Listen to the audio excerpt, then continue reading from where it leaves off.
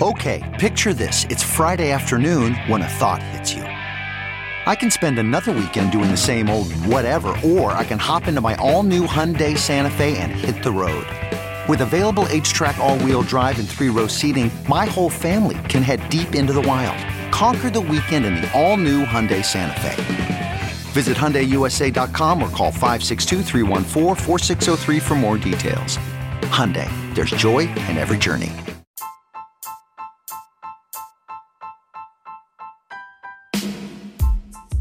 Hi everybody, Cheryl Atkinson here. Welcome to another summer edition of Full Measure After Hours. Today, what's really behind the fake fact checks and dangerous efforts to teach our kids what some special interests call media literacy. I am officially on the road, working this summer to begin researching and shooting great, amazing original stories for our 7th season of Full Measure coming up this September. We are in reruns this week, this Sunday, June 27th. It will be the program in which the incredible Scott Thuman took a look at all of these discussions about changing elections.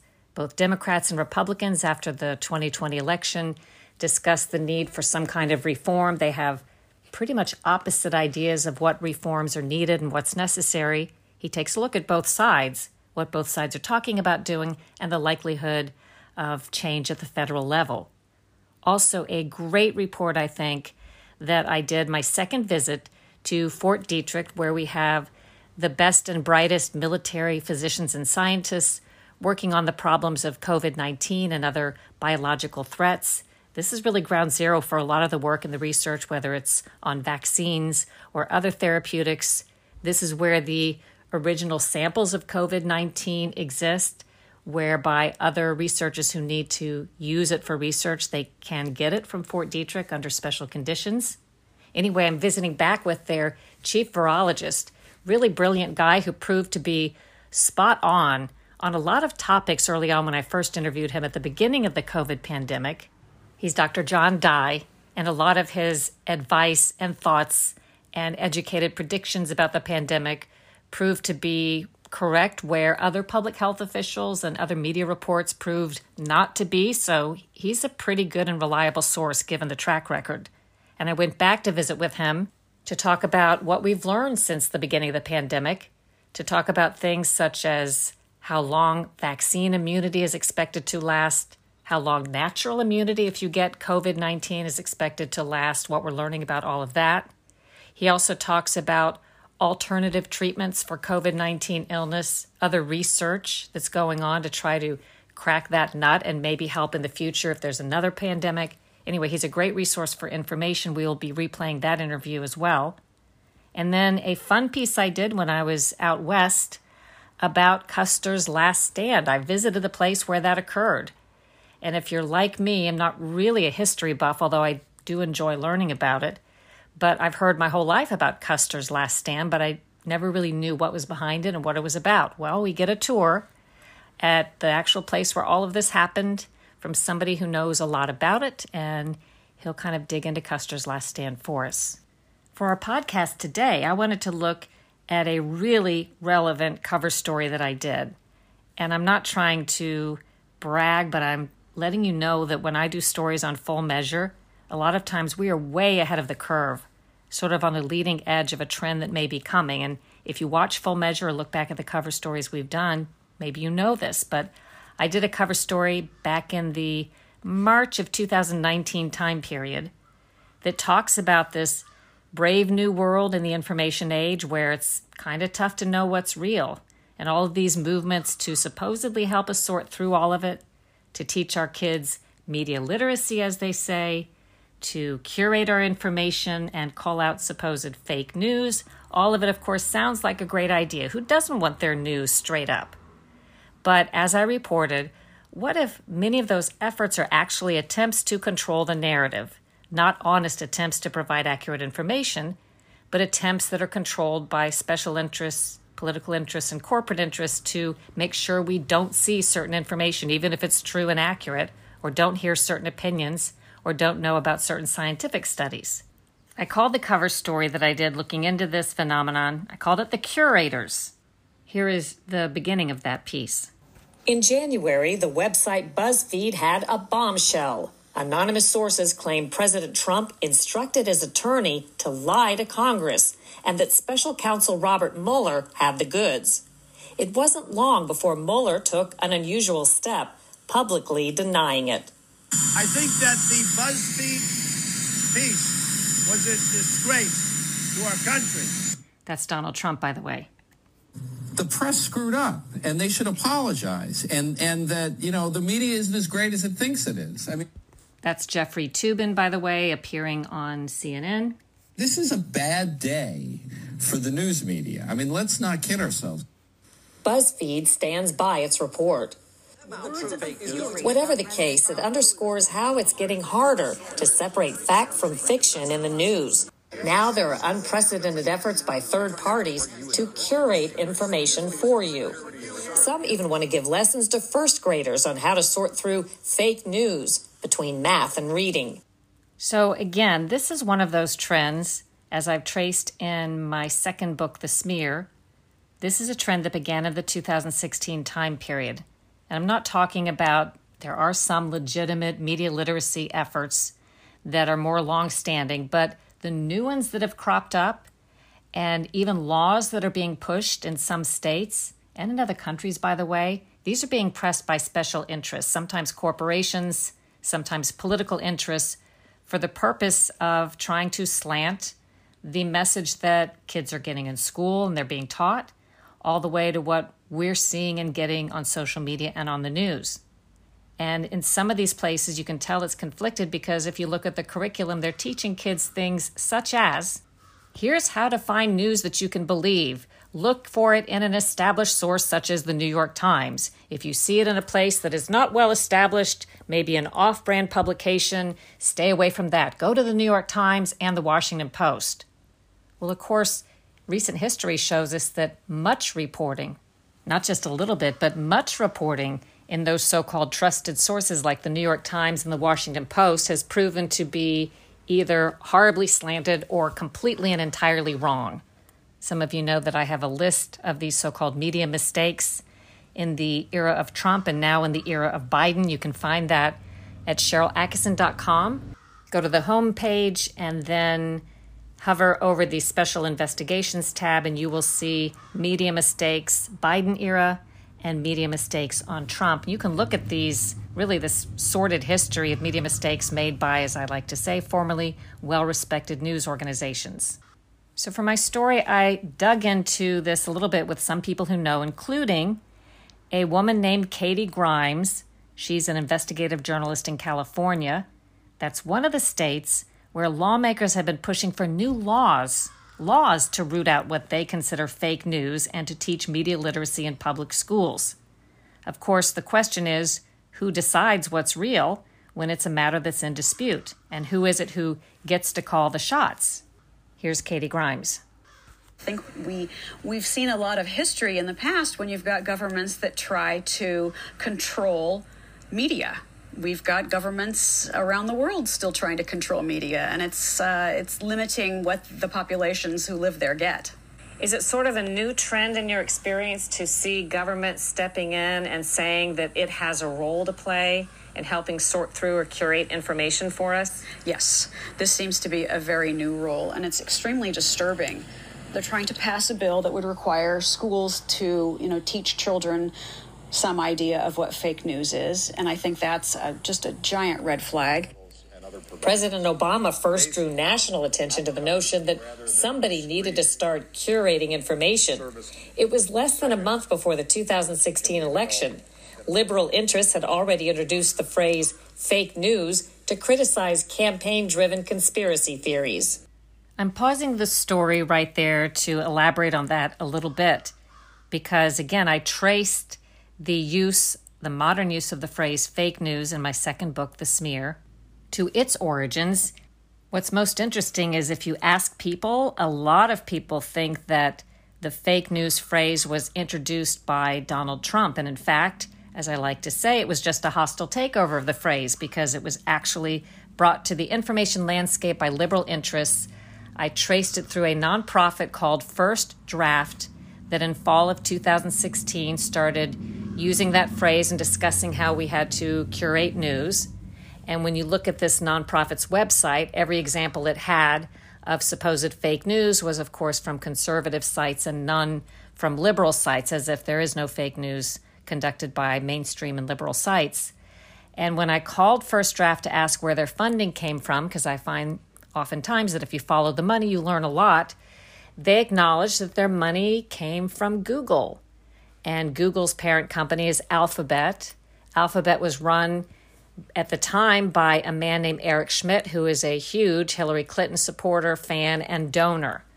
So again, this effort to talk about fake news and start to control it was launched by liberal interests via Google in the 2016 time period. And pretty soon after that, President Obama got on board with the effort and talked about the need to curate information. And then the media, you can look at headlines almost every day, they jumped on that train and started talking about fake news. And again, this was always in the context in the beginning of conservative fake news, as if that's where the problem was and there was never any liberal fake news. But as Donald Trump started pointing out his version or his definition of fake news, which was in the form of these media mistakes being made by mainstream media publications like the New York Times and the Washington Post, all of these errors in their reporting, he called that fake news. And he co-opted the term so successfully that by about January of 2017, the Washington Post was crying uncle and saying, well, we need to retire this phrase, fake news, the one that liberal interests had introduced because Donald Trump was so successful, I think, at taking control of it.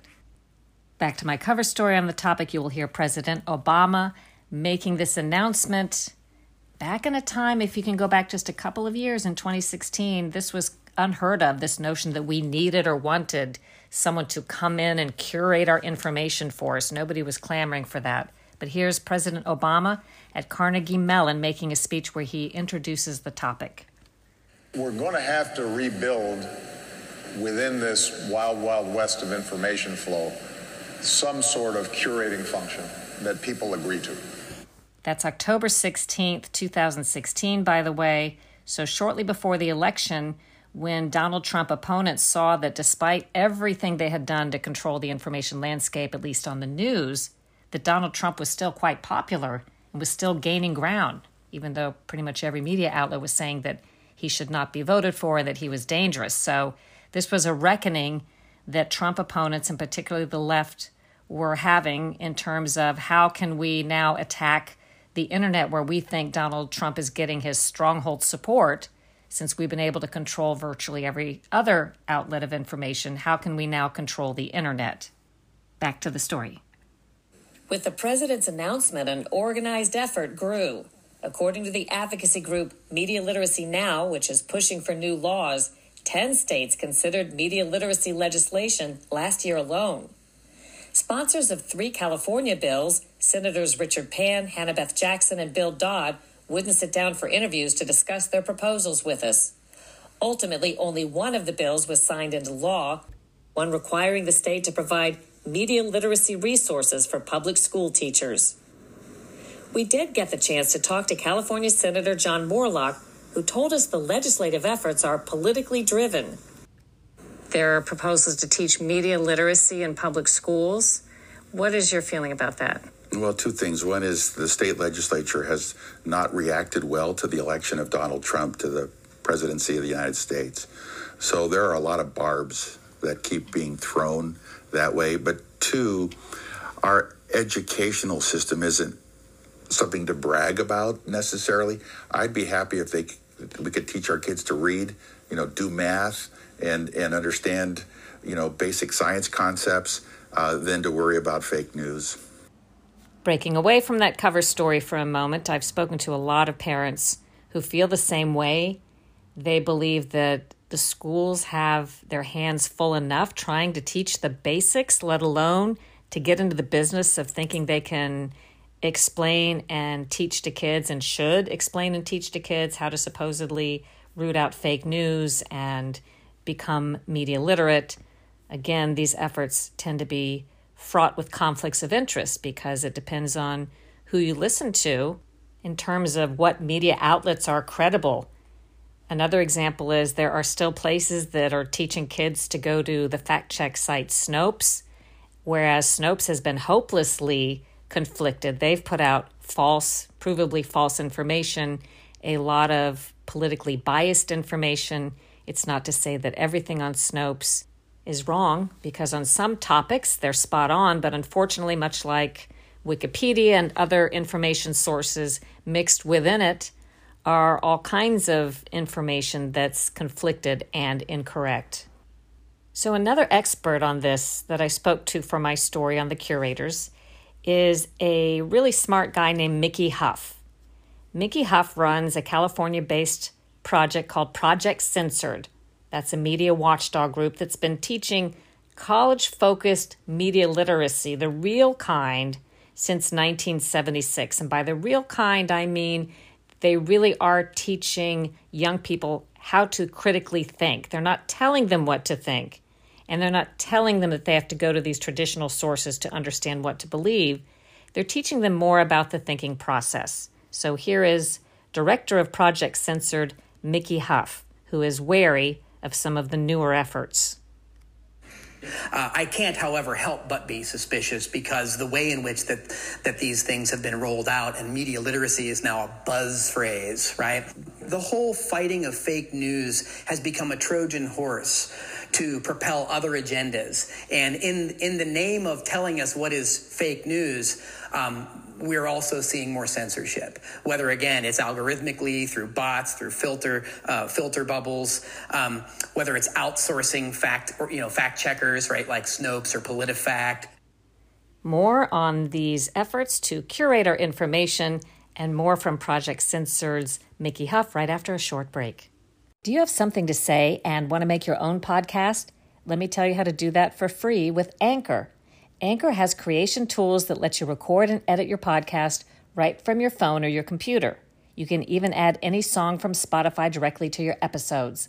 Anchor will distribute your podcast for you so it can be heard on Spotify, Apple Podcast, and many more places, and you can make money from your podcast with no minimum listenership. It's all you need to make a podcast in one place. Download the free Anchor app or go to anchor.fm to get started. We're back, and I'm speaking with Mickey Huff, the director of California-based Project Censored, a left-leaning but very honest media watchdog group that's been teaching college-focused media literacy since 1976. He's talking with me about these newer Johnny-come-lately efforts on supposed media literacy, media curation, and fake news, and he's skeptical of some of them. But do you suspect there are special interests behind some of these efforts that are actually trying to shape opinion and do the opposite of what they say they're trying to do? Absolutely. In the name of fighting fake news is purposely suppressing certain views, certain narratives, certain sources, right? And so at Project Censored, we believe that is a very problematic effort. It unfortunately does get to masquerade in sort of a do-good capacity. In other words, who's going to be against media literacy if we're trying to fight fake news? It sounds good. Sounds fantastic, until you realize how certain groups are doing it. On the front lines are college students like Edward Jacobs. He took an independent pilot course in media literacy last year while he was in high school. What did he learn? To be skeptical of the curators. I think the very idea that there should be some middleman curating what ideas we're exposed to is very dangerous. Even if it were someone who agreed with what our personal opinions were, that would, in effect, restrict us from being exposed to many different viewpoints. And that's really something that our country doesn't need, especially among the youth demographic today. It's Phil Dunn who taught the high school course that Eddie took. As a student of media manipulation and author of Media Collusion, Dunn says the key is critical thinking, not pushing curated views. When you talk about media literacy, the people that want to teach that are oftentimes invested in certain kind of legacy media outfits. The New York Times, the Washington Post, the big three networks, CNN, Fox, all of them would love to tell you what to listen to and how to listen to it. And I think you can throw in Google and Facebook as well, because it's on the right side and it's chosen and maybe censored and maybe curated. We put quotes around curated. I mean, to be clear, in your class, you don't teach the kids, rely on this source, go to the New York Times, trust the Washington Post, or Fox News. Nope. What do you teach them instead? How to look, where to look, what to discover about who's telling you what's fake and what's not. I mean, there's a chapter on Snopes in there, and Snopes has its own people that have their own bias. Perhaps best put, we may need media literacy instruction to determine which media literacy efforts are genuine and which may be just attempts to shape and manipulate. What would your advice be to people who hear what sound like well-meaning efforts to curate their information, to sort out fake news, to make kids understand media literacy by teaching them in elementary school or middle school or high school? By the way, I'm asking this question, since you can't see the video, of Mickey Huff of Project Censored. I would say, one of the basic things is who benefits from that education, who's forming the curriculum, who's funding it, if it's coming through government, who's funding the particular sponsors of the bills, who has a seat at the table. And I think the only thing that we really have at the end of the day is our own capacity to think critically and independently. Good advice, I think. Always follow the money.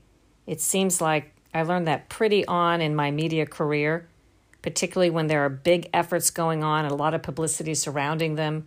Sometimes when the efforts are contrary to what you think is common sense or your cognitive dissonance comes into play, if you follow the money, it tends to explain a lot. One relatively new media literacy effort out there is called Media Wise, which aims to educate teens with social media and a teacher curriculum developed by Stanford. They've started a teen fact-checking network and are working with YouTube to produce videos. MediaWise is funded by Google.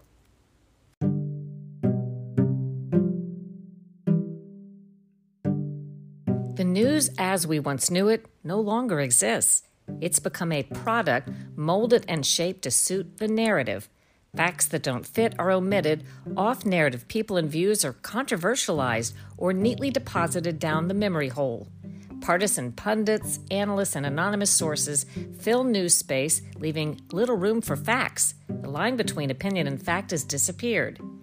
In my new book, Slanted, How the News Media Taught Us to Love Censorship and Hate Journalism, I reveal the struggles inside newsrooms where journalism used to rule.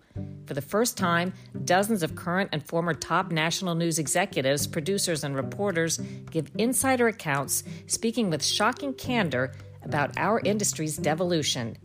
Buy Slanted today for yourself or as a holiday gift for someone you care about, anywhere.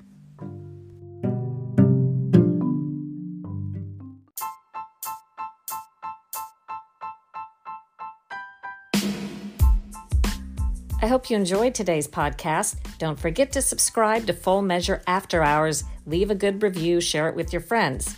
Also, check out my other podcast, the Cheryl Atkinson Podcast, for more interesting off-narrative information on all kinds of topics, including that which is otherwise considered untouchable or censored.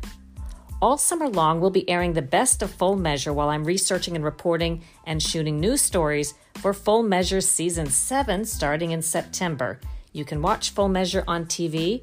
Go to CherylAtkinson.com and click the Full Measure tab to see the listings to find out where Full Measure plays near you on Sundays. You can also find us anytime by downloading the app Stirr, STIRR.